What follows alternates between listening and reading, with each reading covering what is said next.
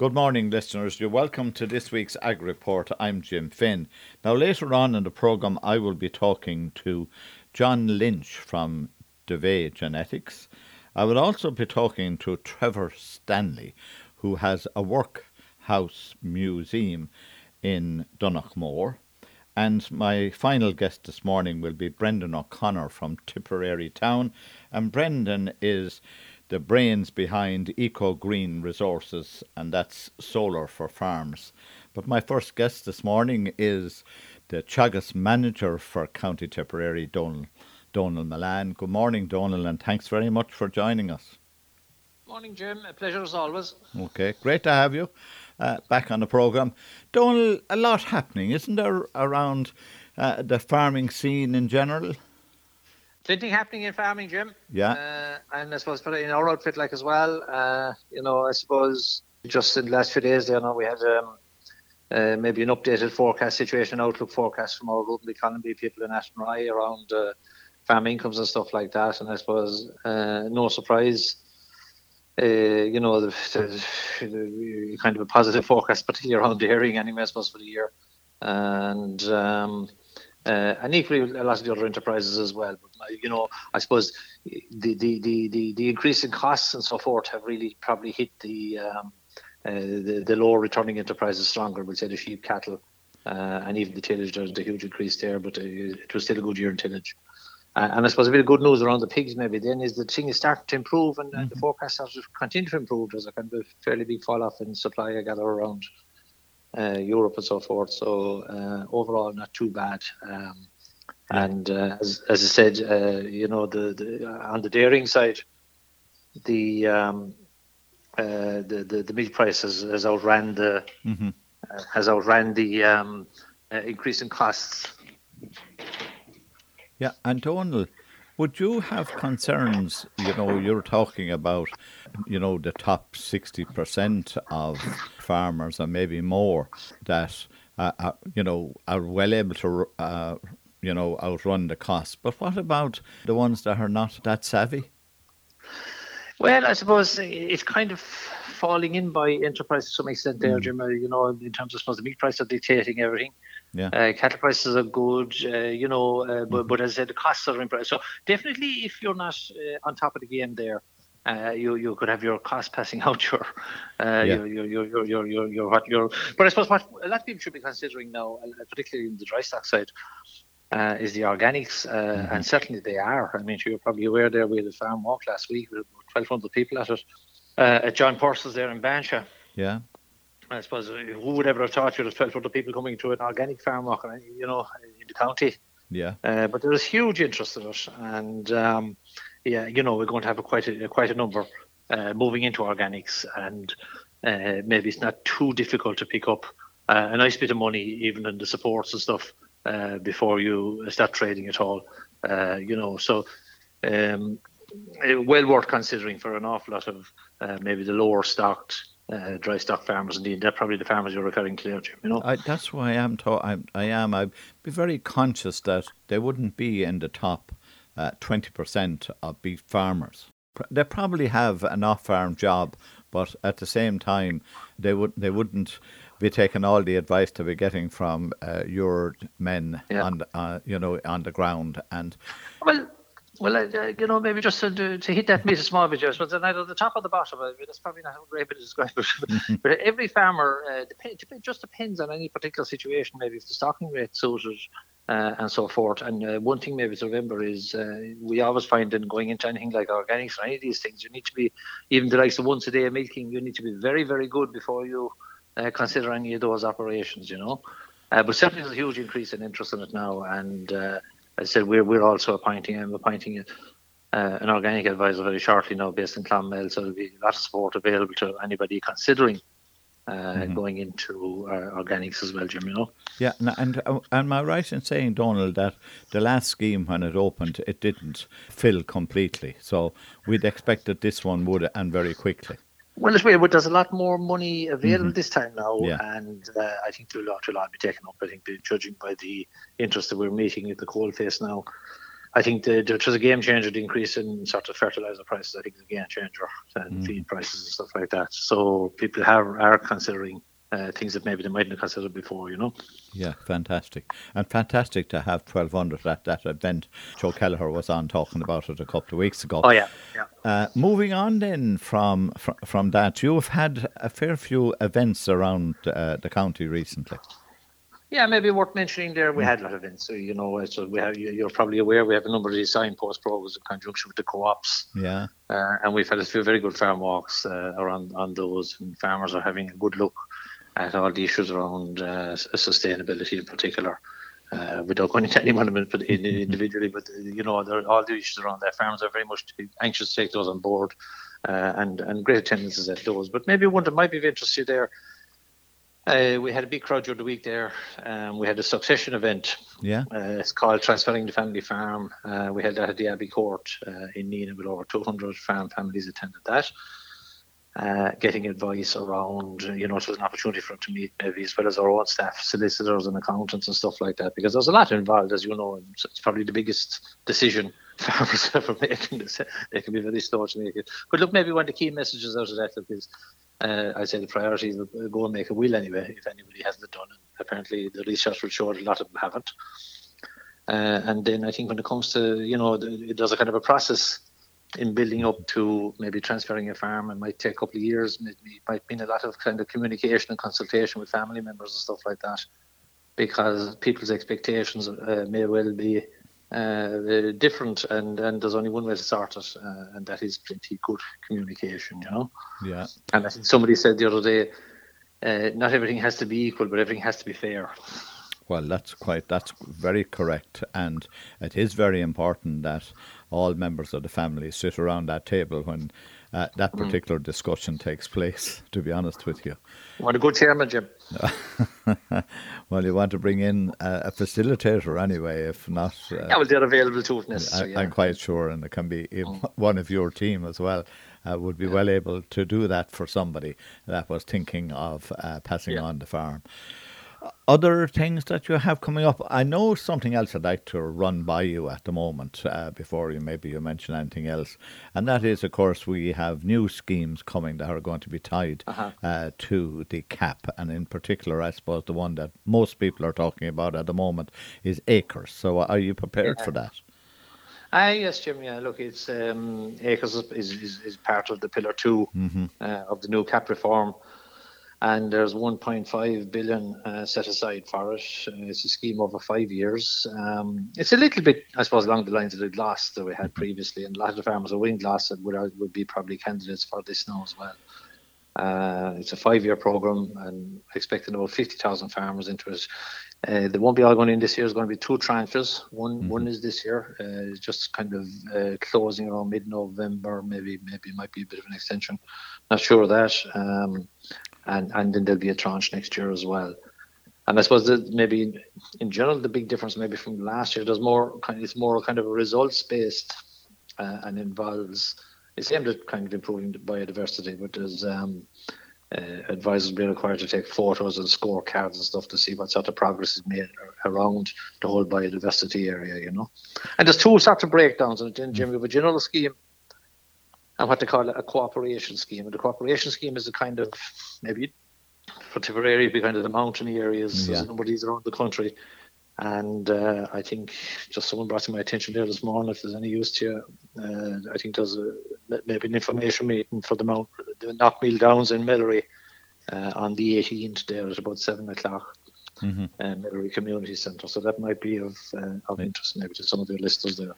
Yeah, great things happening. There's no doubt at all about it, and I'm quite sure that I'll be talking to you and to your team of Teagasc in County Tipperary. Donal, another area that we might have concerns with is there enough fodder on farms to get through winter 22-23? Yes, Jim, hopefully there is. We did a survey there, a fodder survey back in June. And I think at that stage we found it was about a 15% surplus. Obviously, you've got an individual case. But as you know, we've had a fantastic summer, a fantastic drought this summer. And someone said the other day, with climate change now, this is nearly coming every summer.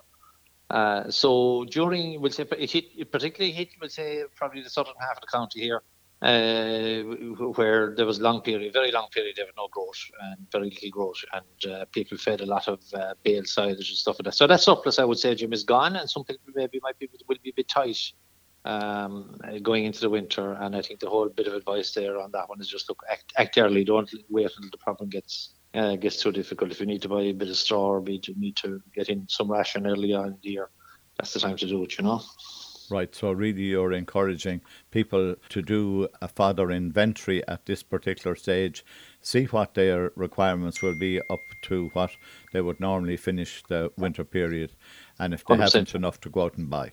100%, sort it out early, yeah. Okay. Well, look, at Donald, we'll leave it at that. So thanks ever so much for joining us this morning. That, listeners, was Donald Milan, who is the manager of Teagasc in the county. And as always, Donald has been extremely generous with his time. Listeners, my next guest this morning is John Lynch, and John is with DeVay Genetics. And we're going to talk a little bit about genetics and the breeding season that's gone by, and one that's not too far away. Yeah, I suppose, Jim, thanks very much for having us on. We're here in John Halley's today on a dairy beef open day, Thrive. Us as DeVay Genetics, we're partners with the Farmers Journal, with, I suppose, a lot of other co-ops and that. We're all partners in this programme. We've supplied the calves to Thrive for the last 5 years, and it's great to see such a turnout today. We couldn't come here the last 2 years with COVID, so it's great to see the turnout today to see how the progeny are performing. And I suppose from a DeVay point of view, we're very happy going around and seeing that our progeny are performing very, very well. And that's testament to, I suppose, the dairy farmer that's using our semen, the way those calves are treated at birth, and the way they come onto this farm with John Halley's and are treated right through to slaughter. So I suppose the moral of the story here is that there is money in dairy beef if you use the correct genetics, Right, now, and if somebody listening then to us this morning, John, what advice would you give them, or what bulls have you got in DeVay that are ideal for this type of system that is being rolled out here on the Halley farm? Sure, I suppose, Jim, we're very fortunate that we have some of the top bulls in the country in the dairy beef sector. We have a bull, Kale Kill Prime Lad. He's the top Angus we have on Dairy Beef Index. He's a huge seller for us this year, and why he's so popular is because he's very easy calving, he's extremely short in gestation, and yet he's positive on carcass traits. So I suppose it's those things you want to look at from the dairy farmer, and yet the beef farmer is very happy to buy a calf off of those by Prime Lad. The other bull we have is Edenvale Ivor, a Limousin, so you're getting more carcass. Again, a bull for dairy cows, used on 3rd, 4th, 5th calvers, no problem, and yet you're getting these super performing progeny. So I suppose the thing for a dairy farmer to look at is that you can use different bulls on different parity cows.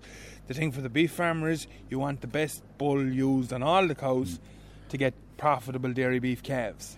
Right, so now, one of the, I suppose, deficiencies in the system at the moment is that the farmer that's buying the calves at maybe 21 days or 21, 3 weeks or whatever the case may be, he or she, they don't know what the breeding or the dam are. They know about the dam, but they don't know about the bull. Yeah, and it's just that's a piece of work needs to be done, Jim. And I suppose you see more and more farm-to-farm sales on calves because people want that information. They want to see the cows. They want to see how the calves are being treated.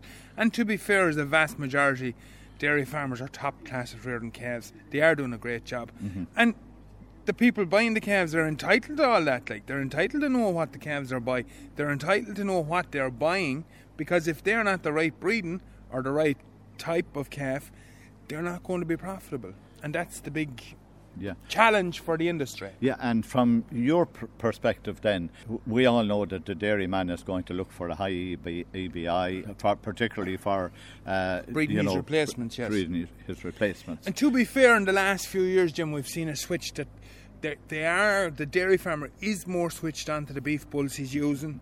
He does want to use the better bulls, and he is trying to improve the thing, slowly, but it is catching on. And I suppose with the use of sex semen, and we see that on a rapid increase this year again, there's more and more beef sales happening. And I suppose a lot of it is Angus. There's a lot of Angus being used in dairy cows, different parts of the country, but down in the real Dovey area, tip Kilkenny, Waterford, it's a lot of Angus, a lot of Hereford. And then as you go further west, you see more Limousin, more Belgian Blue. Yeah, depending on herd size as well. The bigger herds tend to use more of the traditional breeds. And the man with 70, 80, the traditional herd, he's willing to use that blue, and he wants a real good calf, you know. He maybe has more mass in the calf at the end of the day. And from your records that you have in Dovey at the moment, are there many farmers then would be a bit like a farm at home in Balnahow, where every animal is 100% British Frisian, there's no any other genetics in that animal? We've been very, very successful with regard to sales into beef herds or keeping them at home ourselves. Of course, Jim, there's still that cohort of 100% pure Frisian. And we're still committed to that. We're still buying out crosses. We're still trying to bring in different blood for that, trying to get easy calving bulls for that. But yeah, it's in the Dovey area, it's in Kilkenny, it's in Tipperary, it's in Waterford, that some people are still 100% Frisian and doing a fantastic job. They have a super beef calf and they're very, very versatile cow, you know what I mean? Like, they're breeding you a profitable beef animal, and yet they're fit to supply what you need for the tank. So, how then is the whole business going? Business in Dovey is very, very positive. Big plans for the future. I suppose we're at another development of bull housing. We now have accommodation for 150, 160 bulls in Dovey. There's a lot of work has been done in Dovey over the years. I suppose if you go back to the olden times when people were in for bull walks, they probably wouldn't recognise the place, even though everything is kept as it was, you know. The house has been restored properly. Huge investment. The place is looking well. It's a great atmosphere working in Dovey. It's like home from home for anyone that comes inside there, as you know yourself from coming there, Jim.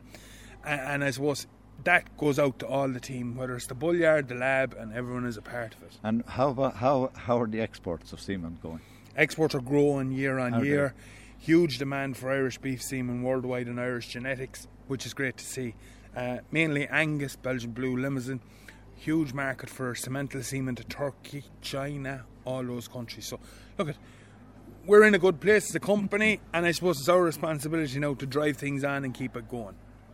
And needless to mention, you have plans to drive it on. You don't have to tell me. Of course, we're doing something new every year. This year we did a concept of 3 bulls into 1 straw, triple semen, and we were blown away by the amount of semen we sold. So that the sperm is competitive in the straw, and that conception rate is up from 1 bull in the straw. So we have seen it work in other countries with a lot of export demand for it, so we produced it, and it sold very well in the Irish market. So that's something new, something different that wasn't on offer before. And John, are you importing any semen then for specialised clients maybe? It's becoming less and less, Jim, because I suppose in the dairy world people are using a majority of EBI. Yes, we have an imported catalogue of Holstein bulls. Of course we have Norwegian Red, Montbéliard. See a huge increase in Fleckvieh. We've become an agent for a German company on Fleckvieh Genetics, and a big increase in that. Norwegian Red is stable, Montbéliard is stable. Yeah, and of course EBI is our big market in the dairy thing. We have the pure Frisian and the beef. I think we've as good a genetics in Ireland as anywhere in the world, and we have odd imported bulls, but as a whole we prefer to have the bulls ourselves, you know. So right, and your main source then for buying bulls, I can go back into the 60s when they were running across to the UK to buy, the Reading sales every year to buy British Frisians. Where do you go for the black and white bulls? Yeah, all come from Irish dairy farms. Whatever is bought into the Dovey. Typical high EBI farms, high EBI bulls. And I suppose what we're concentrating on is buying bulls from better cows. Good classification, good solids, good records behind them. On the beef side of things, Jim, I suppose we do go to Belgium for the blue bulls. We go to the UK a bit for Limousin bulls, a little bit to France. But in general, it's the ordinary Irish breeder. Right. Okay? And for me, there's more of a kick out of some man in West Cork or Mayo that was never seen in his life, and you go to him and he has a bull. And you put this bull, and Kill Prime Lad is a typical example of that. Bantry in County Cork. Seen him on a database that he was there, rang the breeder, Yeah, he's a nice calf. Went down to see him, liked him, bought him. This year, next spring, there could be 20,000 calves registered off into the dairy herd. So like, there's a great kick in us, in that for us, you know, to see your work going on to be successful. No, they're not all success stories. Of course. But there is a great kick in that for us. As a company, personally myself, that's my job as the beef side of the house. But like, and it's to get the freedom to do those things, to go on and take a chance and not them, you know. And then we support Irish sales. We've bought top price Charlie bull at a sale last year in the country. Yeah. A very high priced Angus bull. And I think from a Devay point of view now, the big positive I see is that we've a lot of the breed societies coming to us that want to invest money in our breeding programme. So the Charlies are on board, the Limousins, Herefords, Angus Producer Group.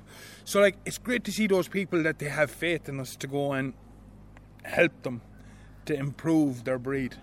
Progeny testing still going on.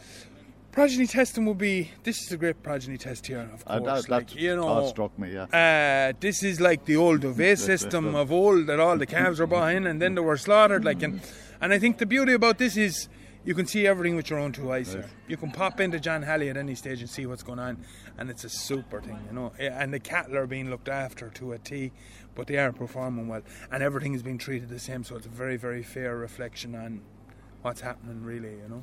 Anybody listening to us this morning and they want to make contact with Devay, how did they do it? Tell them if you want to contact Devay, you'll get us on the phone. It's 0504 21755, and we have a website, www.devaygenetics.ie. John Lynch, thanks very much from Devay Genetics. Listeners, a few weeks ago I made a trip up to Donaghmore in County Laois, not too far away from our borders here in Tipperary, where they have beautiful museum and tea rooms and all kinds of things. Never knew it existed, and I was fortunate enough to catch up with Trevor Stanley, who is minding or the caretaker or the dog's body, as far as I can see, for this wonderful development here in Donaghmore, and he does it on a voluntary basis. And Trevor and I go back a few years, don't we, Trevor? We certainly do, I suppose, in that whole local development and leader development and all that area as well too, so we have. Well, in fairness, no, you're very welcome to Donaghmore Workhouse and Agricultural Museum.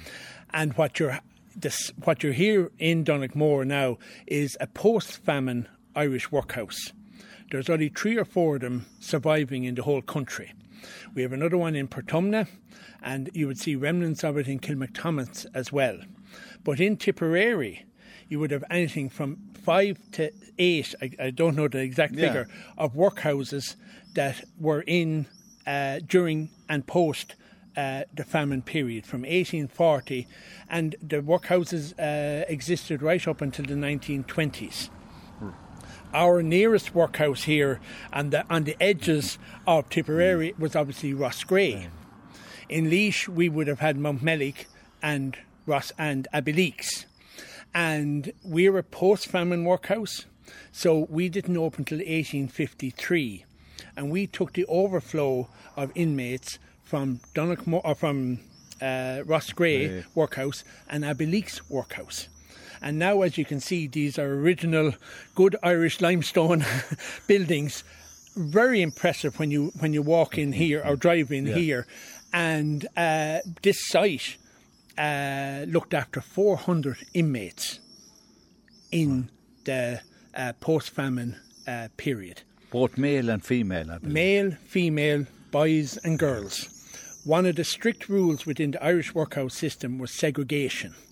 So where you're sitting at the moment, there was a building joining the boys' dormitory and the girls' dormitory block. And that was the probationary area. So you stayed there for a night or two until you were checked by the doctor. Yeah. If you were well, your clothes were taken from you, you were showered, scoured, and segregated into 4 distinct different groups. Girls 2 to 15, boys 2 to 15, and they're the 2 buildings that we have on display within our museum. We have the women's quarters, and they could hold on to their babies up to 2 years of age, and the men's quarters, and you can see there are 2 big 3-storey buildings. And if you weren't well, you were put into the infirmary at the back. Of course, if you didn't make it in the infirmary, Right, we had the graveyard behind that again. On the back. Now, okay, so these buildings now have been renovated.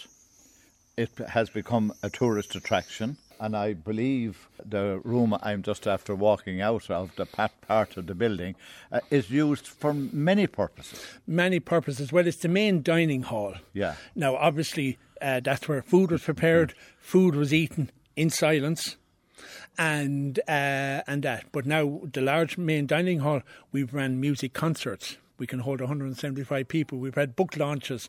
And we can snake a few pound out of it. We put it to a good cause. And quite rightly so. So that's the use of this building. The dining hall, where you kindly gave us a lovely cup of tea. A lovely cup of tea. I was trying to offer a famine cup of tea, but no, we kept it modern with some light biscuits. I thought you'd be given a salty water, but anyway, Trevor, the girls there, the 2 to 15 or whatever it is that you mentioned, that now is the Agricultural Museum. Yes. Now, the original floorboards that the girls slept on are there, but we have an agriculture and household collection, all donated from farmers and families throughout the community, there in the last 15 to 20 years. In the boys' dormitory in Block, we interpret the workhouse story, and there we've whitewashed the walls, so we have to what they were originally. The buildings are kept bare. There was a large room there where 50 to 70 boys would have slept on, and it wasn't built for comfort. It was built to keep it as cold as possible, to allow as much air circulate to keep disease down. Right. And Jim, what were they doing in COVID times in schools? Opening the windows, allowing the fresh air in to keep disease down. Now, an old principle. Were the buildings then themselves, were they built in the 1850s? Yes. Right. There was a builder engaged to build this. It cost £4,754 in old money, right? The builder unfortunately went bust after the construction of this because he extended over his contract period. Right. And all this beautiful limestone that you see here came from a quarry just about a mile up the road, and presumably had to be all drew down with horse and cart and all that sort of stuff, because they hadn't worked out Hymax, or they hadn't worked out diggers or big tractors. Things that you and I be used to well, now. Sure, what they call it, that we're rare to. Right. But as I say, they didn't even have a grey Fergie, did they? Not even a grey Fergie. What they got, it was the old horse draft mare, and she pulled everything down and around the place, like. You know? Yeah, because they're lovely old stone buildings, and you still see, I suppose, the marks of where the building was taken away. Yes. Your holding area that you talk about earlier in the interview. And in the interpretive centre now, have you got high-tech interpretation, or is it pictures and somebody like your good self to come in and tell us all about it? Well, first of all, we'll tell everyone the story anyway. Of course. But with the benefit of funding from Fáilte Ireland, we actually have an introductory video in 7 different languages. Great. Now, I often say that the staff can understand me better in Mandarin Chinese than they can in English. And we also have now, just after securing grant aid from the Heritage Council, because obviously these are 2-storey buildings, but people who are unable to climb these stairs that the children and the men and women did of years ago, we're actually just starting a project where we do this 360-degree video, so that a person who's not able to climb the stairs can, with an iPad or with a headset, can actually scroll and look at what they're missing upstairs. It's part of our disability policy. Obviously, we need about 200,000 to put a lift into each building, which isn't going to happen. In the near future. But this is sort of adapting to the needs, following an audit that we got funding from. So both stories of both of the buildings that we're talking about are in use. Yes. Oh, yes, because you have the original floorboards that the boys slept on. Yeah. You have the air holes on the plinth where they slept on that allowed air circulate under the floorboards where they slept. So no, it's as originally as intact as you're going to meet, and it is a message. It's like it's a message for people, of life that was. Right, yeah. It's not a happy story, Oh, no. but it is a very important story and very important to the story of Ireland and its Irish people. Now, I do know that this particular building where you gave us a cup of tea, you got a bit of a leader grant to do that Sure. way back when there was a lot of money in the leader programme. Well, as I always say, God bless Leader. In fairness, we were one of the few projects in the whole country that got €500,000. Now Right. the maximum grants, I think, is 150 or 200,000. But we got $500,000 to restore the dining hall, Right. and to its original glory, because it had been gutted to produce butter by the cooperative in the 1920s, 30s and 40s. And now, obviously, you can see where the porter's room is. There was an internal window so that a staff member always had to supervise the women preparing the food so that they weren't eating it or stealing it. All windows are over 6 foot high so that they couldn't look out at their little darling in the yards either side. It was a cruel time, wasn't it? Tough times. Yeah. Really Now, tough times. okay, you have residents here for 2 to 3 months. They're flying over my head here. I've never seen as many swifts in my life. So, In fairness, I didn't know the difference between a house martin, a swallow and a swift. But these are swifts. And these are definitely swifts. And apparently they come up from South Africa and they stay in the air the whole time apparently, but they land, when they're hatching. Thing. And Birdwatch Ireland, Yeah. right, put up a couple of swift nests. You can Right. see them there in the corner. And there's a sounder that would encourage, because swifts are colonial bird. yeah. But as soon as the swifts arrived, we actually realised that we have. I was counting 20 and 30s of them there. They were just milling around in gangs and groups, and I'd say we were probably disturbing them as we were looking at the insects and stuff like that in a water sample on the table here. Yeah. But such a beautiful evening, Absolutely. and they're enjoying themselves as much as we're enjoying ourselves. And they're still flying around And after having a great time. And we're running up to what? 20 to 10. 20 to 10, yeah. And if you want to come about another hour or so, we can give you a little bit of education on our bats. I'm sure I could. Again, on the restoration of it, there was obviously bat studies, and there's four different varieties of bats here. Okay, last question, very important. Somebody listening to the two of us this morning and they want to come here, what do they have to do? Basically, we're open Monday to Friday, 9 to 5, all year round. We're also open during the summer months on Saturdays and Sundays, 2 to 5, right? And we'll give everyone a full guided tour. If you look up www.donaghmoremuseum.ie, you'll probably see my number at the end of it. Right. And you're more than welcome anytime you're passing the gate. Well, there you are now, listeners. If you do want to take a little trip outside of County Tipperary and you're only just over the border here in Donaghmore, you will definitely get an education, and I sincerely hope that you're lucky enough that you can meet Trevor, because he's the man that has all the local information. Thank you very much, Trevor, for having a chat with me. You're very welcome, Jim, and we're delighted to have you here. Listeners, I met Bernard O'Connor of Eco Green Resources on the County Enterprise Board stand at Ploughing. Bernard, you have a very interesting concept in there. Very interesting, yeah. So, solar photovoltaic is the big thing now. Yeah. Okay, explain it to me. Tell me about it. Well, basically, it's simply for generating electricity. And I mean, obviously, it's a big thing now in the agricultural sector, especially with grants and everything now that are there, and there's more and more incentives there coming down the line for farmers to actually invest in solar. So, I think it's actually it definitely, if not this year, definitely next year. I know a lot of farmers are taking up on it now, and we are working with a number of farmers as it is. But I think 2023 is going to be an absolutely huge year for solar in farming, I think. I mean, there's massive initiatives there now. And Bernard, is it the farmers' market, that market you're looking to get into? Oh yeah, of course. The agricultural sector would be a big sector for us. I mean, we're based in the middle of Tipperary, so why wouldn't we be? Right, okay, in Tipperary town. Yeah, exactly, yeah. Yeah, and because every town you drive to now, there's something up someplace, some fellow is advertising solar. So I'm just wondering, everybody has to find a niche in that market. So you think that the agricultural niche is the one to go for? Well, again, as I said, there's so many incentives there now for farmers to make the investment. As I said, the grants are there through the TAMS.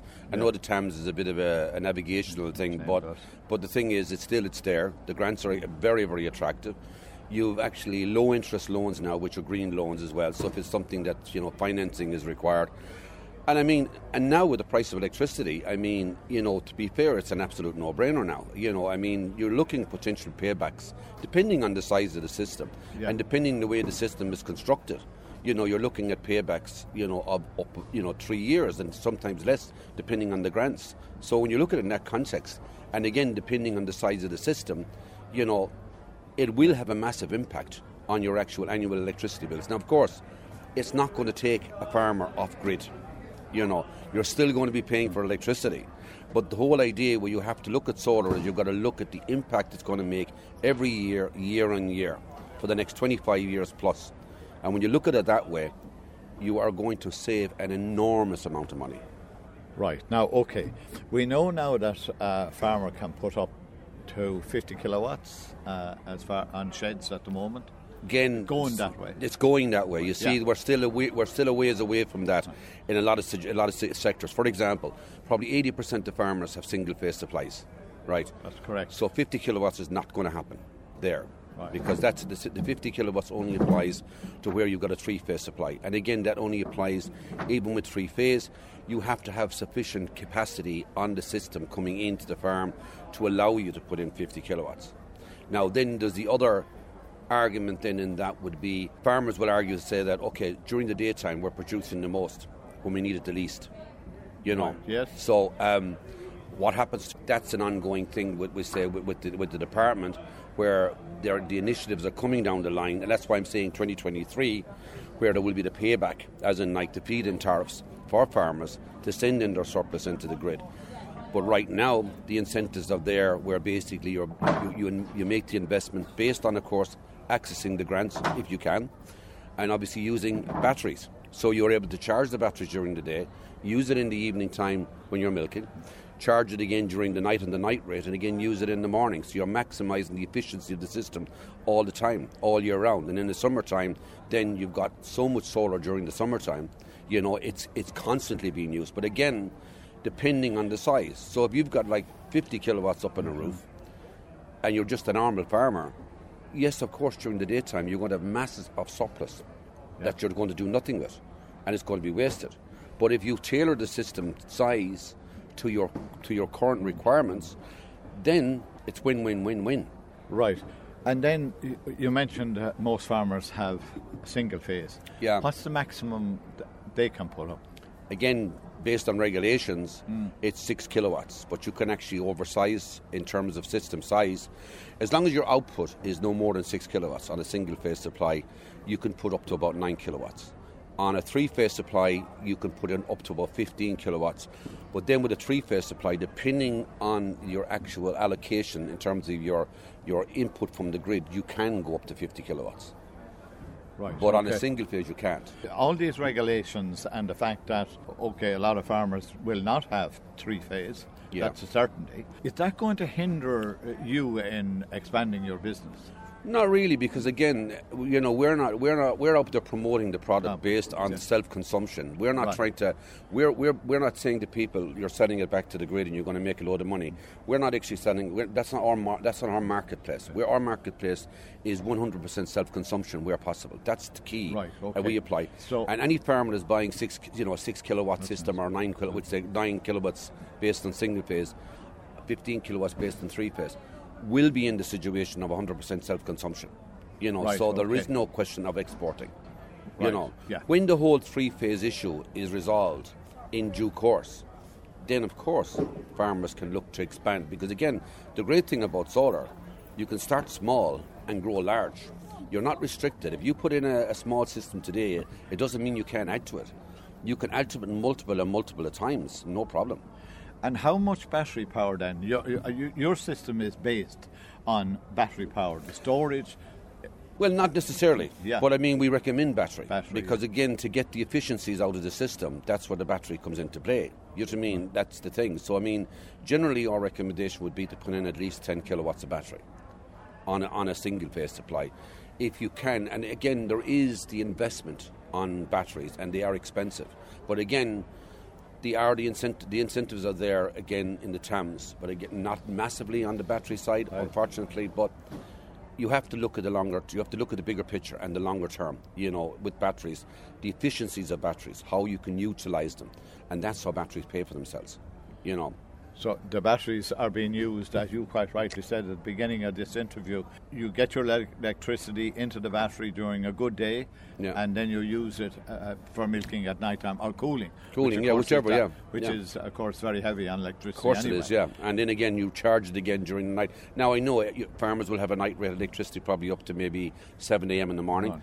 But you still utilise the batteries during the night. You charge the battery during the night so that battery kicks in after 7 o'clock in the morning when you need it, so. And would there be much charging with no sun? Well, you see, the thing is, solar doesn't work on sunlight. Right. Solar photovoltaic, I should say, works on daylight. The more light, obviously if there's cloudy, yes, there's not as much light. Right. If there's no cloud, there is loads of light, right. But the longer the day, the more production. And that's the great thing. So we had a great summer this year now, for example, in terms of it was pretty dry and we had a lot of good bright days. And even now still, today's not a bad day. Well, not bad. Yes. Yes. Those of us who have been coming to ploughing for years. Yeah, I know. You don't you won't rely on the weather anyway. We keep looking up at the sky. Yeah. I've been here a couple of times when it was raining. Yeah. Okay. How long are you in business now? We only started out actually 2017, so we're relatively new beginners in this. And you're one of the winners with Tipperary.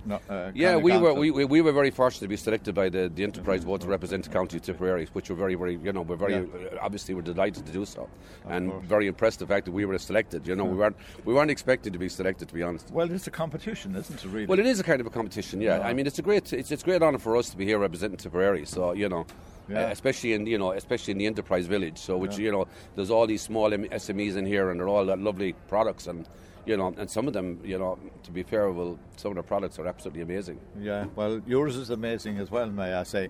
Somebody listening to us this morning, how can they make contact with you if they're interested in what you're after saying? Well, the simplest way to contact me would be on the website www.egr.ie. That's the simplest way.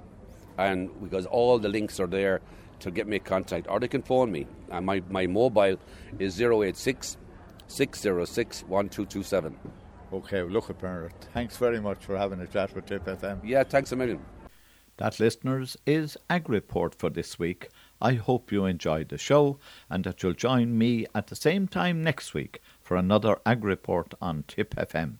Coming up next is the news at 10 o'clock, and after that, Eamon Dwyer presents Down Your Way.